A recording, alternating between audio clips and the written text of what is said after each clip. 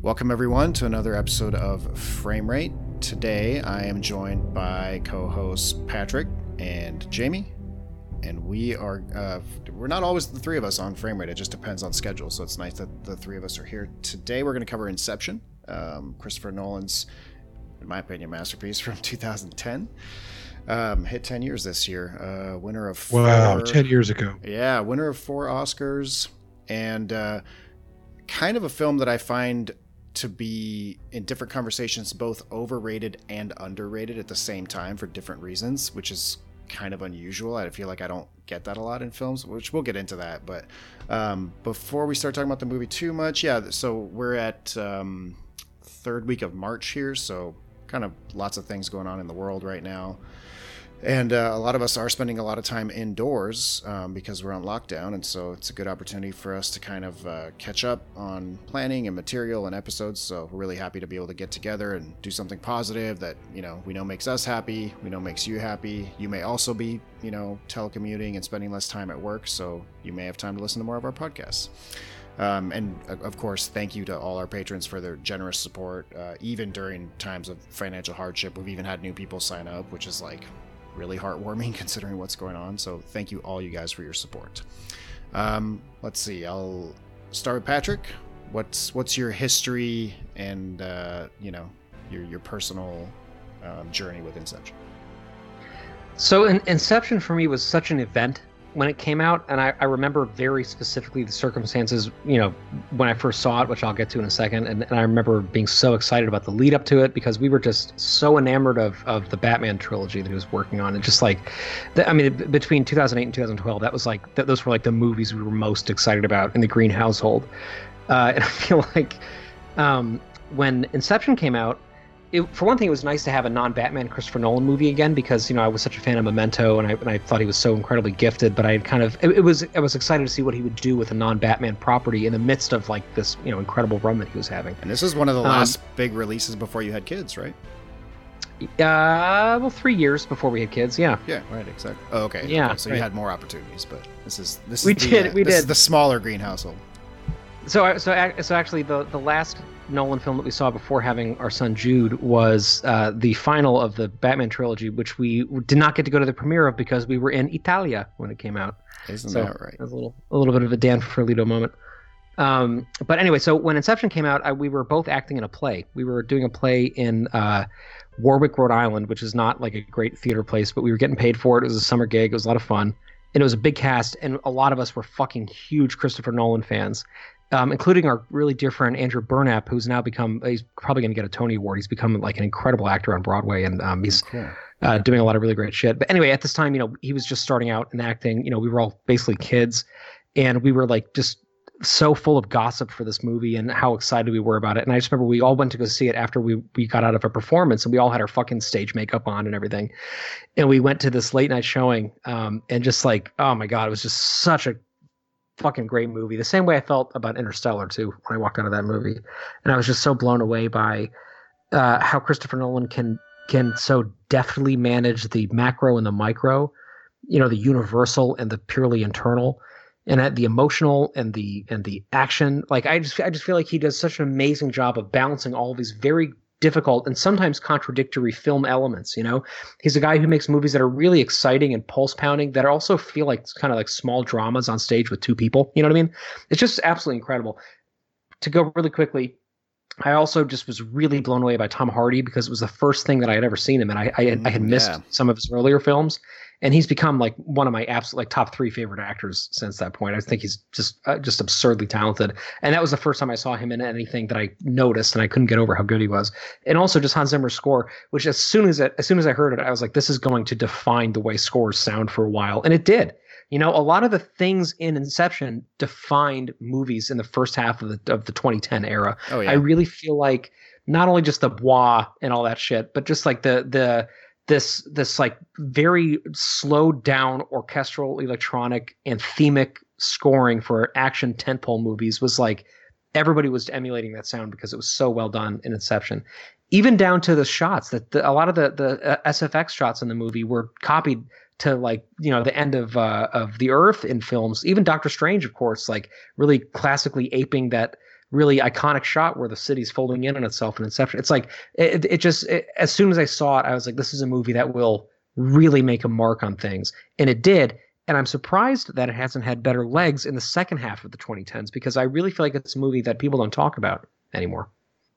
I agree, which is a shame, since for as interesting and cool and intricate as the film is, I think it's totally on that level of what Tim Shanahan says in his book, where he says, I'll have to paraphrase it, but the greatest films start when you walk out of the theater, and I think I talk so much about Inception with people. I think there's so much more there than what meets the eye in the screen, on the screen or in the script. But Jamie, what's your history with the film? What do you think of it?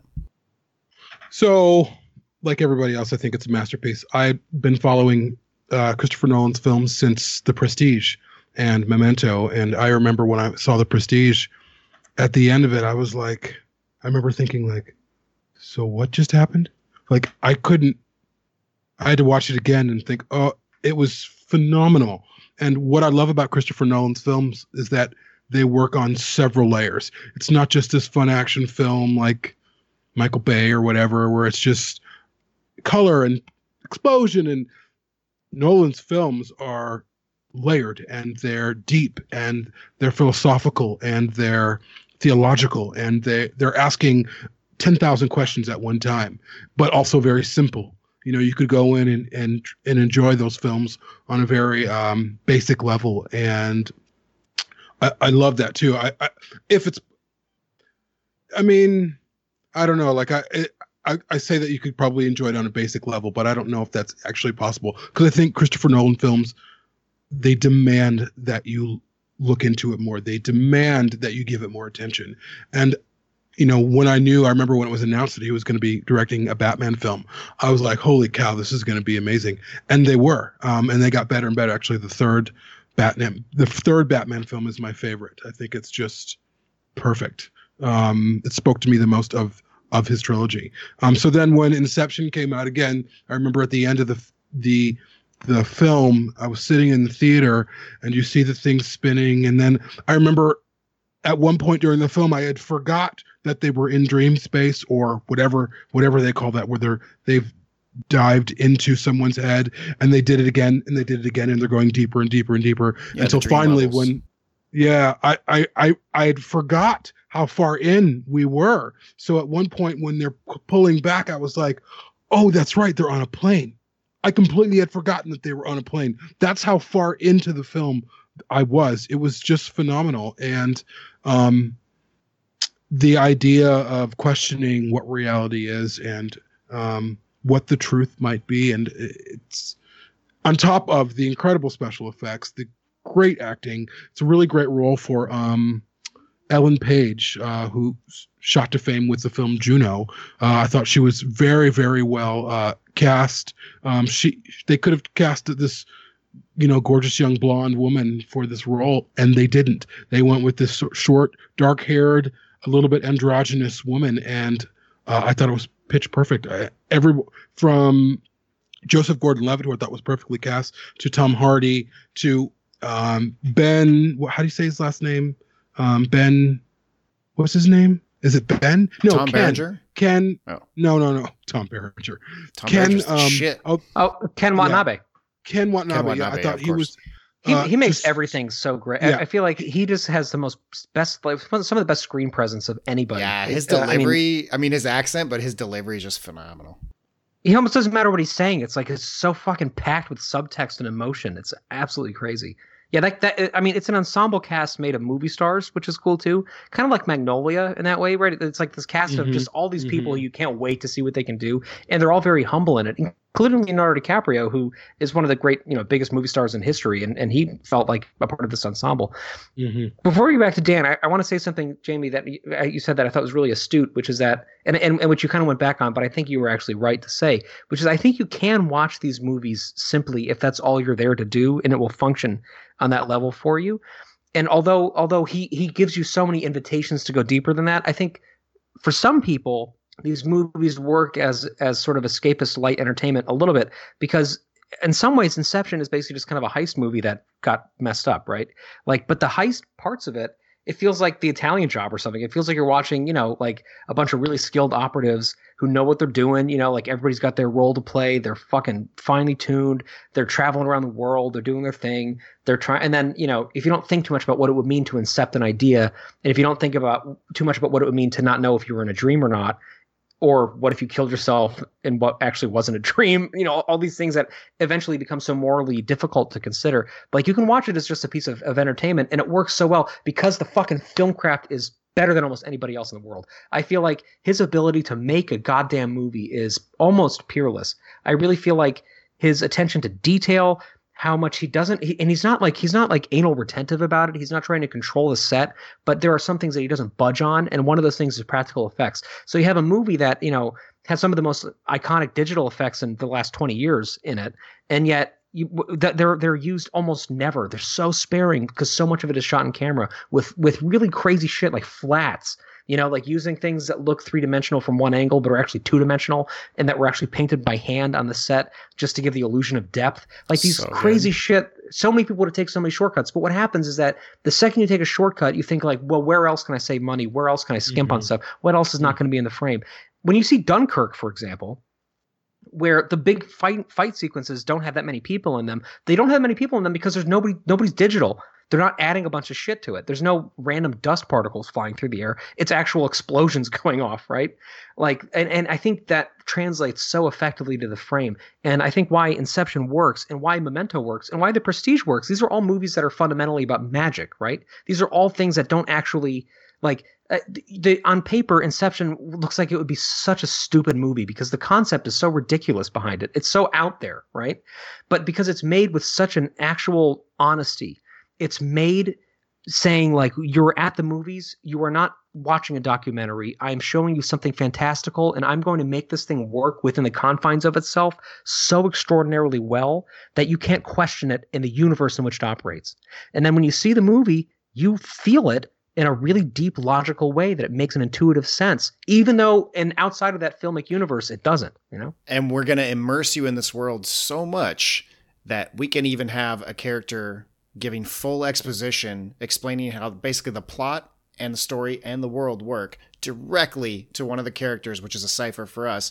And it doesn't ever pull me out of the film at all. Even now that I know how it all works, I'm like, yes, like I am Ellen Page right now. Her expression of, you can see she's obviously really smart, but she's being exposed to this for the first time. And in the scene, just to use an example of what you're talking about, since we'll talk about special effects too, the scene at the cafe where she's having her first dream training, basically, right? Where eventually DiCaprio reveals to her, what do you think you're doing right now, right? You're dreaming. And just watching her expression and watching her think about what he's saying and trying to piece together how it's all working and then being presented with it and all that. And as the street starts to explode, like that's a great special effect right there, because it was basically, I think it summarizes all my favorite directors, but in this particular case, Nolan's attitude, and we've seen Ridley Scott and Villeneuve have similar attitudes of build as much as you can for real, clean it up, add stuff, do what you can't do because it's too dangerous with CGI, but minimize it as much as you can. That explosion sequence is a great example of that, because they really did explode softer things like paper and vegetables and stuff. They actually had small explosives in those things. And then they digitally, for example, the pot shots that are making the road explode, that's all CGI, would have been too dangerous for the actors. But they really did blow the windows and all the stuff out of that cafe around them with a giant air horn. And it was like intense. And they filmed that scene in slow motion, and like the actors aren't even flinching. Like there's just the whole assembly of that scene is just amazing. And I think it really visually represents well how the rest of the film is made and how Nolan's philosophy as a filmmaker is in general, right? And what I love about Inception is, again, like you said, there's a point where they're telling you the plot. They're telling you this is what's happening, but they're asking you, as they're asking Ellen Page's character's name, which I can't remember right now, I need you to believe this. And if this is going to work, okay, I need you to believe this. And if it's going to work, I really need you to believe this. And so we're being asked that as the audience too. Like, yes, this is the world that we're about. So there's some similarity with the Matrix going on there too, which is something that a lot of people don't talk about. But it's 10 miles away from the Matrix. There's some similar, like, yeah, we're sort of going into this dream space or this space that isn't real, but it sort of is because it's inside someone's head. So there's rules there. It's extraordinary. Like, it's extraordinary. And it came off, 10 years after the Matrix. What it would have been, I think, 5 years after the last Matrix film. So what was happening on screen in Inception, I think audiences were sort of familiar with to some degree, where it's a world within a world. This isn't really real. This is created. You can change things. You can have some power. You can manipulate things. So we're very familiar with it. And yet it managed to tell a completely different story in a way that was completely fresh and like mind blowing. Again, like every time I see that film, I take away things that I had never seen before, things I didn't pick up on. For instance, as everyone knows, I'm such a big fan of Alfred Hitchcock's Vertigo. She's wearing the same suit that Kim Novak wears in the film in one scene. Her hair's up the same way and everything. Yeah, it's pretty interesting. That's really cool. And I think Nolan is the best director of his generation, hands down. Well, maybe him. I don't know. I think him and Denis are around the same age. Both of them. I mean, I think they're titans, and he continues. And I think actually it was Inception, the film he made between the second and the last Batman, because he stepped away from Batman, made a different film. So it was. So then he came back to Batman. Dark Knight Rises was 2012. Yeah. It came out like the week we got married in 2012. Really? Yeah. Wow.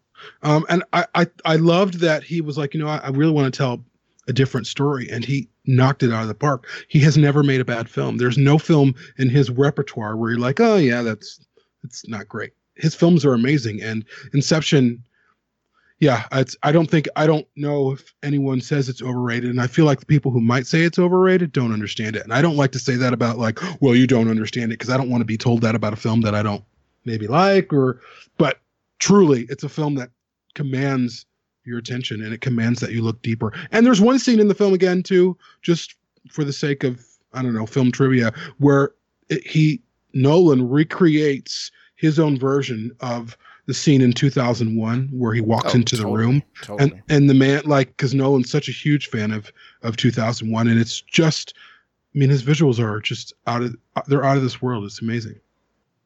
Yeah, really, really phenomenal. Go ahead, Patrick. I think part of why it's overrated, I think it's sort of twofold, in my opinion. I think one is because it was so successful and so copied a lot in the early part of that decade that I think people got a little bit tired of some of the tropes that it introduced, and some of the sort of filmmaking ideas and the score and a lot of the things. It just was very popular, and it was very copied, even down to like the typeface that it uses. It uses not Brandon Grotesque. It uses I don't know, Gotham, which is the font that was developed. It was used by the Obama campaign. It looks very much. It's just everything about it looks very much like it came out in 2010. And this is not a bad thing. This is at least the third separate reference to the Matrix, because I was thinking about it too. I just hadn't said it yet. But this is something kids say all the time who haven't seen the Matrix. When they see it, then they're like, "Oh, now I get where all these other 18 movies that came out after this did it." But The Matrix was the first one. Inception, similar. I mean, obviously, it still pulls from things that came before it, the same way Ridley Scott did when he made Blade Runner or Alien or whatever, right? You're pulling something, you're standing on the shoulder of some giant director below you or before you, and you're trying to introduce your new things. And yeah, I think the Matrix, not just because of the dream aspect of it, which was a really good observation by Jamie, but yeah, just in the way that it has influenced cinema and influenced sci-fi since, totally. And I think it's easy later to view something as overrated because you're like, oh, I've seen this a million times, but it's like, yeah, but you have to put it in context. You get used to it. Everybody forgets what bullet time was like the first time you saw The Matrix in the 90s. Like, because every fucking commercial for 20 years has used that, right? And you go back to the source, and not only is it something you've seen before, but it's something that was done worse than that because the technology wasn't where it was ultimately. So it's like you're seeing a more primitive version of it. And it's that case for any number of movies. Inception has held up extraordinarily well, but I do think that it was really popular, and because of that, it influenced a lot of things that came out. But the second... Even Prometheus. Remember the trailer for Prometheus? It had that horn because Inception made that big horn sound, and then everything had the horn. And then when the Prometheus trailer came out, the first one, which was an awesome trailer, it was like, oh hey, they borrowed that from Inception. Oh yeah, it really redefined the genre. And even Dunkirk with the fucking ticking clock in the trailer every trailer has a ticking clock now. So people definitely pay attention to Christopher Nolan marketing, I have to say. But the second reason why I think it gets talked about as being overrated, again, I think inaccurately, I think we all can agree on that, but I think why some people bring that up is because of the ending.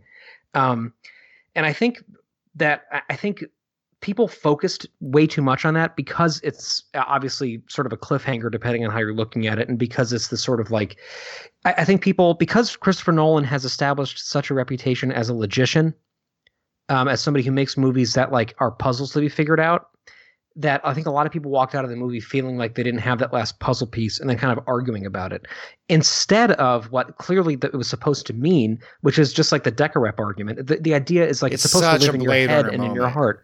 Right, exactly. Mm-hmm. But the movie itself is not a Blade Runner movie. The movie itself is much closer to something that, Bradbury would have written. It's something that it operates on a really logical framework, and that's why it's believable, even though it's fantastical, right? And I feel like there's no weirdnesses in it, right? And Blade Runner is a continuing accumulation of strangenesses that make it feel unique and real and lived, right? Inception is not. Inception is a polished Hollywood vehicle that happens to be really smart and happens to work logically, even though it's kind of crazy. And so at the end of it, I think people want this big boom. They want to kind of get an answer. There's this huge unresolved thing about this totem. And I think, Nolan was very open about saying he was never going to tell people, one or the other, because that wasn't the point. And I think because it's Christopher Nolan, because everybody has to have an opinion, and because everybody feels like they can be as smart as he is, everybody has to prove that they have a way to figure it out. And I think people got kind of tired of that argument. I know I did. I feel like it's still something people kind of go back and forth on. It's unfortunate because the point of the movie isn't the final shot at all. What's interesting, though, is that I just don't engage enough Inception fans or whatever, but when I think about Inception, I'd never think about the ending. And because there's so many other things happening, there's so many other questions. There's just a myriad of beats in the film that you're just like, whoa, well, we're re-looking into that. What's happening? But what I love about that ending shot, though, is what it's asking you is, who are you? That's what he's asking. Who are you? And that's not a question. It's not a question for Leonardo DiCaprio's character. What is it or isn't? It's who is he? Who are you? What do you believe? That's the question. And that is brilliant science fiction. That is good science fiction. And the people who get hung up on that, I guess I understand. The answer isn't the point. The answer is never the point. The question, even in The Matrix, Trinity in the first one, she goes, it's not the answer. It's the question that drives you. That's one of the brilliant pieces of the original Matrix films, where the questions get bigger and deeper and stronger, and Inception is the same way. And what I love about Christopher Nolan, despite him being this titan of his industry, and not like say a Steven Spielberg or a hack like J.J. Abrams, who's like Mr. Safe, whatever. Christopher Nolan can connect with the smallest parts of who we are. He understands the intimacy of the human heart. And I'm not saying that those other people don't, but what I'm saying is Christopher Nolan, it comes out in his films. Yet they're these big, shiny, beautiful, glossy things that everyone can relate to. Well, I think Steven Spielberg is actually one of the only other directors I would say that has done that at Christopher Nolan's level, honestly. Yeah, maybe I not now, but I think Spielberg used to, for sure. For the first 20 years of his career. Oh, yeah. But what I'm saying Spielberg had misses. Nolan hasn't had any misses. He hasn't had any misses. But Spielberg what I'm saying about Nolan, though, year. Yeah, well, what I'm saying about Nolan is he's been pumping out huge film after huge film, and he's able to relate to the like the meekest part of who we are, the most private part of who we are, asking very tender questions, despite the vehicle being colossal and beautiful and taking, you were talking about each detail being meticulously crafted. He's also doing that with us, with the viewer, asking us very specific, if we're willing to look at ourselves. He's asking a lot from us, and not a lot of directors do that. Not a lot of directors know how to do that. And I think part of that comes from something that's rare in directors, which is humility. He's a very humble man. Denis is very similar. I agree. That humility allows him as an artist to speak to us. And I think it's powerful, and that is underrated. But I think people miss that. That's a question at the end. I really do. I think you're right about that. And I think that it's hard to put ourselves back in that place. But in between like 2010 and 2013, like every fucking meme was about if the top was going to fall over or not. Like it was like everybody. It became like a shorthand for this sort of unanswered question. And it's so infuriating because like I didn't fucking care about that at all. Like that wasn't the point of the movie, but I think in popular consciousness in some circles, it kind of got wrapped up into this whole like, oh, Christopher Nolan's like too intelligent for his own good to make a movie that makes sense or something. And I think people get kind of hung up on that, which is super unfortunate because there's so much more going on in the movie than that. And it's a beautiful question to end the film on, I think. He has more in common with Alfred Hitchcock, I think, than he does with Spielberg, whereas Alfred Hitchcock was really asking very powerful questions in his films. And whether it was Rear Window or The Man Who Knew Too Much or North by Northwest or Vertigo, Alfred Hitchcock had these powerful stories asking his audience very human questions. And I think Nolan has picked up that mantle seamlessly. I think David Fincher is another director who does that very well as well, where he can really connect to the most beautiful parts of who we are and the most difficult parts of who we are. Yeah. Yeah, I mean, yeah, it's just incredible. Since we've already talked about the ending and a little bit of the philosophy, and obviously we don't have time we could talk for a couple hours about this movie. I think there's enough concepts. We're trying to keep this to frame rate length. I was going to mention a couple of bits of trivia, just some of them you can find for yourself online, but I've read a lot about it and I think it's interesting. Also, like Jamie was mentioning, you kind of watch this movie and pick up something new every time because there's so much detail and density. But when they were talking about how to potentially get this thing set up to have a flight that's long enough so that the mark can be down long enough, at some point somebody mentioned a train, and Cobb was arguing about it, and he says, I don't like trains. And then a train runs through downtown LA when they're being assaulted, and then a train is in his like beach basement dream level, and a train is how they committed suicide to get out of limbo. So there's a train theme that I'd never picked up on before that obviously is something that is traumatic for Cobb's character, or for Cobb. And for any fans of devs, I just want to say tram lines. Okay. There's a philosophical similarity going on there, I think, because trains are on a fixed route, right? And any deviation from that represents chaos. And if you get off at the wrong stop, you're fucked. I think that's kind of the idea. Which is interesting, though, because then you have the essence of chaos with the train going through downtown LA. There was no train track. It was just barreling through.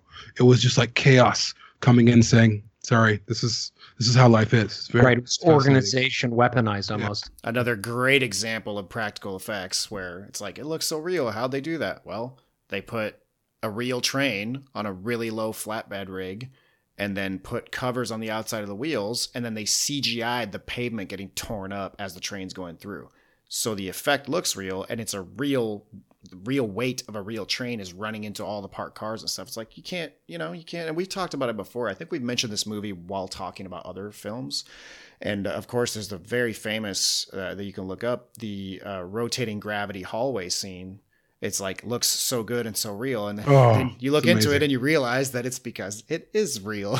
Like, it's an actual hallway rotating. They built, when it would have been so easy just to rotate the camera like everybody else does. But like Stanley Kubrick, who built a rotating set in 2001, Nolan built a rotating set for Inception. He built an entire 100-foot section of hotel on a rotating metal rig. He had them choreograph that fight scene a couple of times, and then he spun it at half speed, and then he said, all right, let's shoot it, and spun it at full speed, and they just had to reenact the same fight scene, except on all four walls of that hallway. I mean, that is just stupendous filmmaking. Like, that is knowing where to put your money on the screen to really get that shot that is, like, so unbelievable that you can't even believe it when you find out that it was really shot that way. I mean, it's amazing. It's crazy. It's crazy. The only other, just so not to derail this even more, but I really fucking hope we finally talk about Fury Road at some point, because I brought it up on like every other Frame Rate episode we've had so far. Oh, yeah, but once again, I will say I really feel like George Miller is the only other filmmaker I can think of who has the same attention to physical effects as Nolan, because in Fury Road especially, all of these sequences with these enormous like semi trucks flying through the air and these just crazy pyrotechnic shots, that was all physical with almost no CG augmentation whatsoever. Just like Nolan, it would have been so easy to film it another way, but when you're watching it, you feel like you're watching real events unfolding. And in the framework of both of those movies, which are both fantastical science fiction kind of crazy films, you're watching something really believable happening, because it's not even believable, it's actually real, you know? And that's an amazing, amazing gift to give an audience. Yeah, totally. I was going to say, I put it up on Facebook because I was like, hey, if anybody wants to join this viewing party, like I'm going to watch Inception today because I got to record. And so a couple people like left comments about the film. And one of my friends, I told him I'd give him a shout out. His name's Charles Harmon. I went to the FAA Academy with him. Anyways, he wrote down, pay attention throughout the film and try and figure out what Cobb's totem is. And it kind of like threw me off because I was like, oh, okay. Obviously, this question is implying that the thing that he's holding through 80% of the film is not his totem. And so you think about it for a second, and then you're like, right, that is Maul's totem. He admitted that was Maul's totem, and then he took it from her. And so then I thought about it more, and I was like, oh, and he leaves that behind on the table at the end of the film. So again, back to that sort of what happens at the end argument, which again, I don't like to define. It's just like Decker to me. I think it's so much more beautiful left asked as a question. Like Jamie said, it makes you question your reality and who you are. Super important. But assuming he has a different totem, there's a different significance to him leaving the top, because to me, that's him leaving Maul behind completely, which he could never do before. So whether he's leaving her behind to walk into a dream, or whether he's leaving her behind to walk into reality and be with his real children, there's something there where he is like physically setting her aside and leaving her behind. And I'd never seen that before in that way until my friend asked me that question. I do have the answer, by the way, but I'll pass it around to you guys real quick. Unless you don't have anything to say. I was too busy adding Fury Road to our Patreon list because I'm like, I'm not gonna bring this up again without talking about it. No, I think so. So I think that's a big insight into Dom's character, the fact that was Maul's totem the whole time, and it goes to a deeper problem with him as a person, I think, which is really difficult and kind of hard to reconcile, because you're kind of rooting for him, even though he's a criminal, you know, even though he's done these things, like you kind of want to love this character, and that's something very deep and dark that he carries with him. But I don't know what his totem was in that case. And I think the top is used for so much symbolism. I mean, God, it's almost over the top when he spins it in the safe and then closes the safe and locks it. I'm like, wow, that is on the nose, but that is still beautiful. You know, again, it's like Schrodinger's totem, right? Right, but Nolan has a way of doing that, right? Where he can like lay something out to you, and it's like, here's the way a movie is organized. I'm just going to change the names of stuff and just paste it into here. And then let's just explain the plot to this girl over here. And let's use direct symbolism, and I'll just like make this symbol into a real thing and then use it all the time to make philosophical points. Like, it's like, you got to be a badass to get away with such obvious shit, because it's so beautiful and so well put together that you're like, man, I can see what you're doing after the 8th time that I've seen this film. But I am with you, man. Like, you got me. Like, I am following that river all the way. Still fucking love it. Don't change a thing, you know? Yeah. Exactly, yeah. So I had to Google it because I didn't see anything obvious to me. But people on the intranets suggest that it's his ring. So his wedding ring. I was going to say his cufflinks. Okay, but something on his hands. He only is wearing his wedding ring in the dream levels. In reality, he doesn't have his ring on his finger. So that's probably his totem. I did notice that, but I didn't think it was just really cool. That's something that I picked up on one of the viewings of this movie. Yeah. Right. And it gives you, it doesn't change the ending for me. It just adds another option and another intricate layer to the ending where I'm like, wow, there's several things that could be happening right now. And I don't need to know what it is, because it's wonderful that everyone can kind of take their own conclusion out of it. And I think it just wraps the philosophical approach of the film in a bow so well, especially that little waver, right before the camera cuts to black, you see the top waver like it's going to fall, and then it cuts to black. It's just like, that's just a master stroke. I mean, right. Again, it's like, it's right there. It's not hidden. Some of his other films have had more obscure elements. Everything's there for you to find in this film, but it's just, from the custom made clothes, right? Every piece of clothes they're wearing is custom made. He didn't want anything to be able to picked up at a Target or anything like that. He made it timeless. Unless you really look for the TV in the hotel room, you could probably figure out what era that's from. But generally speaking, he made their clothes timeless, so that this could have happened in the 1920s, like it could have happened in the 1980s or whenever. And their clothing, their outfits change kind of as they're changing mindset and the stakes are raised. Like Arthur's clothes get more like intense. Again, all those details are just little things that were worked out. I've never been able to find any information on the van jump off the bridge, but I would put 90% likelihood that they did that for real. Because, I mean, you watch the scene in slow motion, it looks real. Like, it's so well done that I don't think they use CGI for that either. They really launched a van off a bridge. But anyways, I digress. Closing thoughts? Well, closing thoughts is, or some are that Christopher Nolan is releasing a new film in July, hopefully, fingers crossed, called Tenet. And actually, I saw 20 minutes of it when I went and saw, I think it was Invisible Man. They just played 20 minutes of Tenet, and it was amazing. What? They played 20 minutes of it? 20 minutes. What is, I would have murdered everybody. Dude, I would have burned that theater down. What are they doing? Are you kidding me? It was just, it was very nondescript what we were seeing. You don't know what's going on. There's no, you see things happening. It was 20 minutes? That's 20 minutes so long. I'm sure it wasn't like a 5-minute clip. 20 minutes is a fucking long time. Oh, it was a long Jamie time. just gave me the best look ever.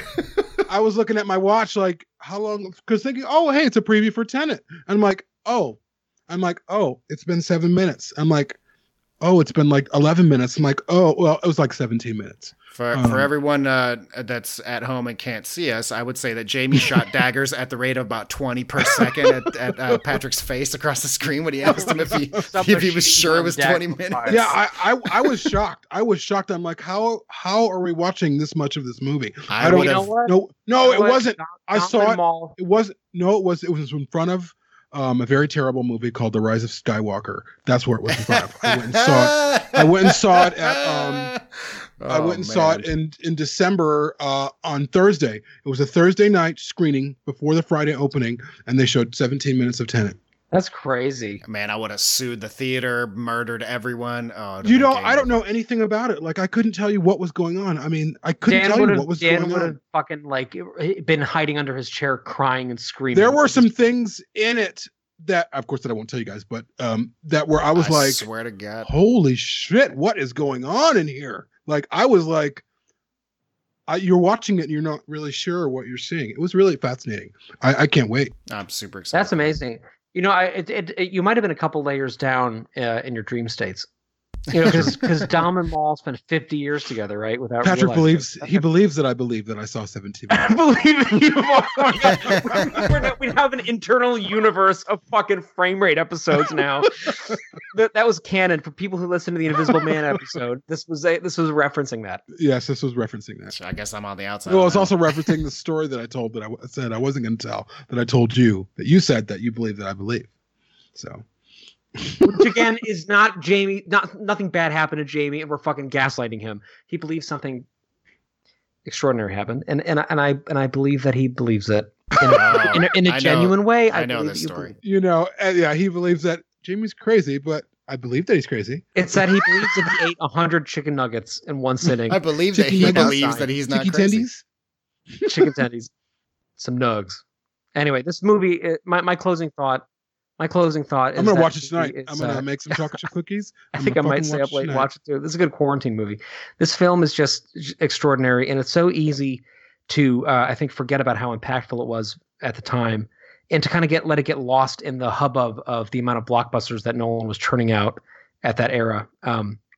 But it is a special movie, and I think it's every bit as special as Interstellar, which to me is actually Nolan's masterpiece. I think it's better than Inception. But I don't know. They're so different. I can't. They're extremely different. But I think they're both just magnificent. But to me, there's more of a precedent for Inception in other films of his, especially Memento, Whereas for me, Interstellar was just this complete, rare bird that he churned out that just felt like an extraordinary poetic statement. But I think that Interstellar is just an extraordinary achievement on so many levels, and I'm so glad that it gave us such a great film to talk about. And just to wrap up quickly, going back to Spielberg, another thing that I think he does really well, like Spielberg, is he gives us time with characters reacting to things that are happening, and so I think part of why Ariadne doesn't, why the whole exposition overload sequence doesn't get annoying, is because we're really seeing it through Ariadne's eyes, and we feel like at home and like it's natural doing that. Partly because the ideas are so interesting and there's so much to kind of keep up with, but also because I think we really see her internalizing this and trying to understand it. And we kind of get this idea of like, it's supposed to be hard to get. Like, we're supposed to be kind of struggling with this. It's human to do that. And I think what Spielberg did a lot in his films, and I'm saying did because I don't really care very much about his movies nowadays. I don't even like see a lot of them anymore. His movies are really safe, even though they're interesting, like Bridge of Spies, The Post, very well made, well crafted, but they're really safe films. And I'm not that super interested in them anymore. But a lot of my favorite films are from his first 3 decades of filmmaking. And a lot of those movies, I think, part of why they're so extraordinary is because they give us a fantastical premise, and then they give us characters who are real, full characters who feel completely lived in and three-dimensional.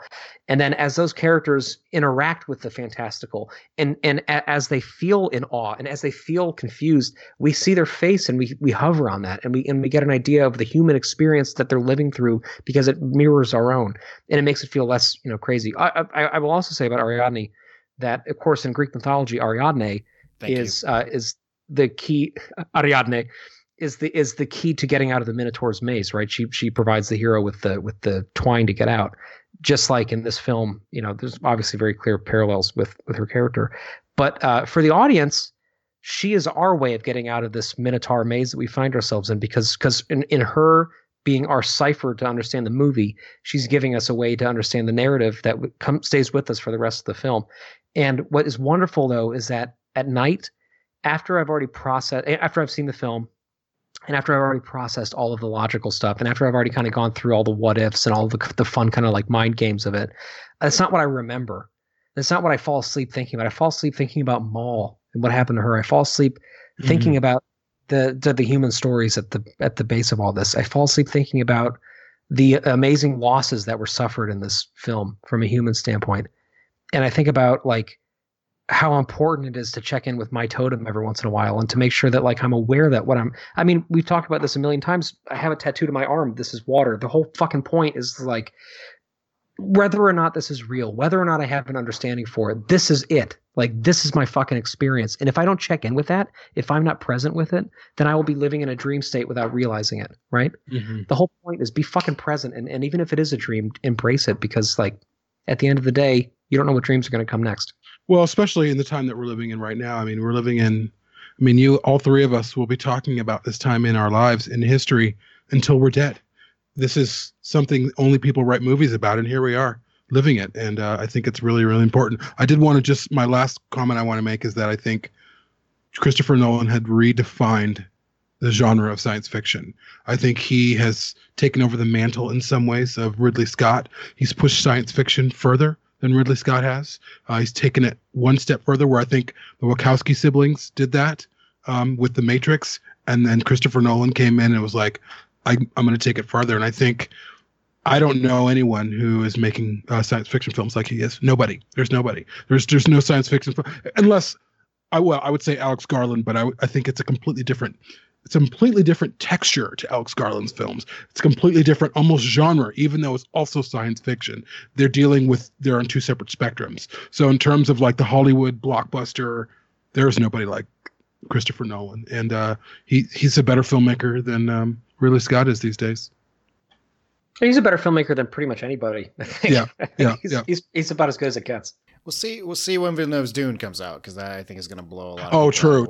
But I should have said Villeneuve for sure. I mean, I see them as parallels. They're two of the greatest directors of our generation, I think. And I'm watching very closely to Chazelle. Damien Chazelle, who's a little bit younger and a little bit less experienced, has already put out 3 incredible films. I'm really excited to see what he does.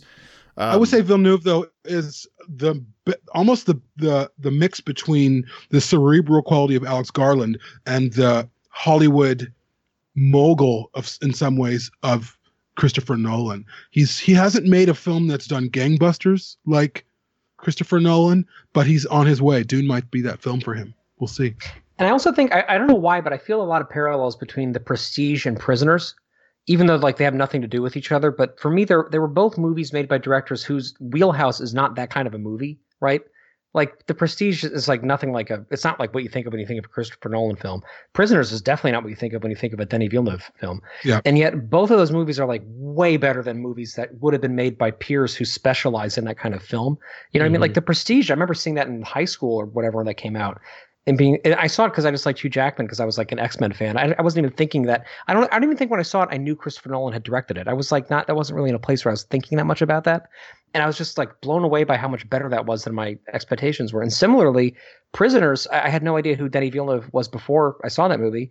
And halfway through that film, I was like, I will never not be interested in what this filmmaker does for the rest of my fucking life. You know? Yeah. What was that other film that came out when Prestige came out? Around the same time. Yeah, there was another like magician movie with Edward Norton. Edward The Norton Illusionist. And The Illusionist. Yeah, I remember. The Illusionist. They both came Jessica out around Biel. the same time. Yeah, and I remember thinking, this is not The Prestige. It was interesting, but it was just cheesy and ridiculous. It was pretty good though. But The Prestige was like a piece of genuine art because again, it's got this really great human story and it has this wonderful metaphor, like Dan was saying, right? Like Christopher Nolan, part of why he's a successful blockbuster filmmaker, I know we're going over the length and it's midnight for me, whatever. Part of why he's such a successful filmmaker, whereas somebody like Alex Garland isn't commercially necessarily to the same level, I think is because Alex Garland, you have to kind of, and who I actually like as much, if not even maybe a little more than Christopher Nolan as a filmmaker. Alex Garland, you really have to like open yourself up to just thinking outside of your body to even figure out what's going on. With Christopher Nolan, like the symbolism and the imagery is really overt and a little bit like embarrassing sometimes. It's so clear what he's talking about, right? But it doesn't matter because the way so that universalizes it. But then the experience of the film around that is so extraordinary that it carries the movie, right? With The Prestige, the whole idea is that like that's the third act in magic, right? And that like that's this sort of like really kind of on the nose metaphor for what the characters are going through, and it doesn't matter because the whole time you're like, okay, I know exactly what I'm watching, and now I get to see these pieces move down this game board in this amazing chess tournament that I'm never gonna forget watching. The Prestige is such a better movie than I think it needed to be, and I fucking love it. Yeah, totally. I'll leave everybody with just a couple of last things to bring it back to Inception. One, my celebrity crush will be super disappointed when she listens to this if I forget to mention her. So I do just have to say that Mal, not Marion Cotillard, but her character in this film, the actress does do such a phenomenal job putting out the very specific emotions that she needs to in those scenes. And so the anguish and the rage and the sadness on her face are just so damn real. I mean, when Ariadne sneaks down into the basement and then she runs after them and Cobb closes the grate and hits the button. When she shakes the metal fencing and says, you told me that we would grow old together, and she's screaming. I mean, it's just like so heartrending. And again, just like the scene towards the end where he tells her that you're just a shade of my wife. I couldn't imagine you with all your perfections, all your imperfections. So that's not even really her, and you get that moment also where Arthur is describing her to Ariadne because she's like, wait, they're still married? And he goes, no, she's dead. And she asks him, what was she like? And he just says, she was lovely. I love what they did with that character. She has such little screen time, she's really not there that much, but what she delivers is just super powerful. Unforgettable. She's the power. So much power of the film is her. Yeah, she's like the heart of the film, really. She's like guilt. She is the embodiment of guilt. And again, another crossover with Devs with this. Anybody who's seen episode 4 of it, which Dan, have you seen episode 4 yet? No, I'm still on 3. I need to watch 3. Okay, well, there's a very almost identical sequence in Devs about recreating the past and what if things aren't exactly the same, how painful that can be. I think her character is absolutely fucking incredible in that film. Yeah, she asked him, "What do you feel?" and he says, "Guilt." That's what Jamie remembered, but there's a direct line. Before you go back to more trivia, just Sure. one other thing I want to, before I forget, for fans of Alien 3, of which we have at least 2 on this podcast. Do you like Alien 3, Gabe? Yeah, but I really want to watch it again because I've only seen it a handful of times, and you guys talk about it so much. I really want to see it again. Well, this is one of the last things you can see Pete Postlethwaite in, and I just feel like he deserves an honorable mention because he's just one of the great character actors of his generation, and like getting to see him, in this Christopher Nolan film towards the end of his career was just really actually. The big film for him was In the Name of the Father, and he won a Best Supporting Actor for that role. Have you seen that film? Yeah. That's amazing. He was in The Town as well. He was very he was the Ben Affleck one, right? But he was sort of a nobody for really, because he started getting larger roles after Alien 3. Because Alien 3, he was just this one bit character that you see twice, and then afterwards, all of a sudden, he just skyrockets. And he was in Romeo and Juliet, also the Baz Luhrmann one. But his screen presence, just like Ken Watanabe, is such that any role that that's what a great character actor is, right? Any role that they're in, you just or they're magnetized. It's fucking amazing. And he's mostly dying in a bed in this film for like a few seconds, and still he's so magnetic. What he delivers is incredible. All right, we got to wrap, but I wanted to leave the audience with one last thing, which we won't have time to discuss, but I just wanted to leave the question. And that is something that it's a good example of going deeper into this film. Again, it's all right there for you. You don't need a genius to go do research for you, but the concept of this machine that allows for shared lucid dreaming, we saw an explanation that when you get down to the limbo level where Cobb and his wife spend a lot of time, basically you can take 10 hours and turn them into 10 days, 6 months, 10 years at each level, and then like 50 years in limbo. Now imagine that you used your vacation 1 year, right? Use 30 days or 10 days, however much vacation you get in a year, and you spent all that time on this machine, and you picked a different person in your life that's important to you. Maybe your grandfather that you never actually got to meet, or maybe someone that you do spend time with now, your children, whoever it is. Now imagine that you get to pick like 10 or 20 people, and you get to spend 50 separate years worth of time with each of those people. Like, who would you pick, and what would you want to go build with them? Like, that's something that I ask myself all the time watching this film. So I'll leave you guys with that. Thank you very much, you guys, for working out the schedules. I'm glad you could both be here because I knew both Patrick and Jamie would have their own unique insight into this film, and I really wanted them both here. Thank you, all you patrons who support us. Go to perfectorganism.com/support if you want to support our Patreon program, which you guys already are, but spread the word if anybody else is interested. Or BladeRunnerPodcast.com/support. They will both take you to the same place. Thank you, Patrick. And so we're going to keep working hard for you guys. Again, with a little bit of downtime from work here and there, we're going to try and record as much as we can, and we will be back with you guys soon. Thanks a lot for listening. Thank you. Thanks, guys.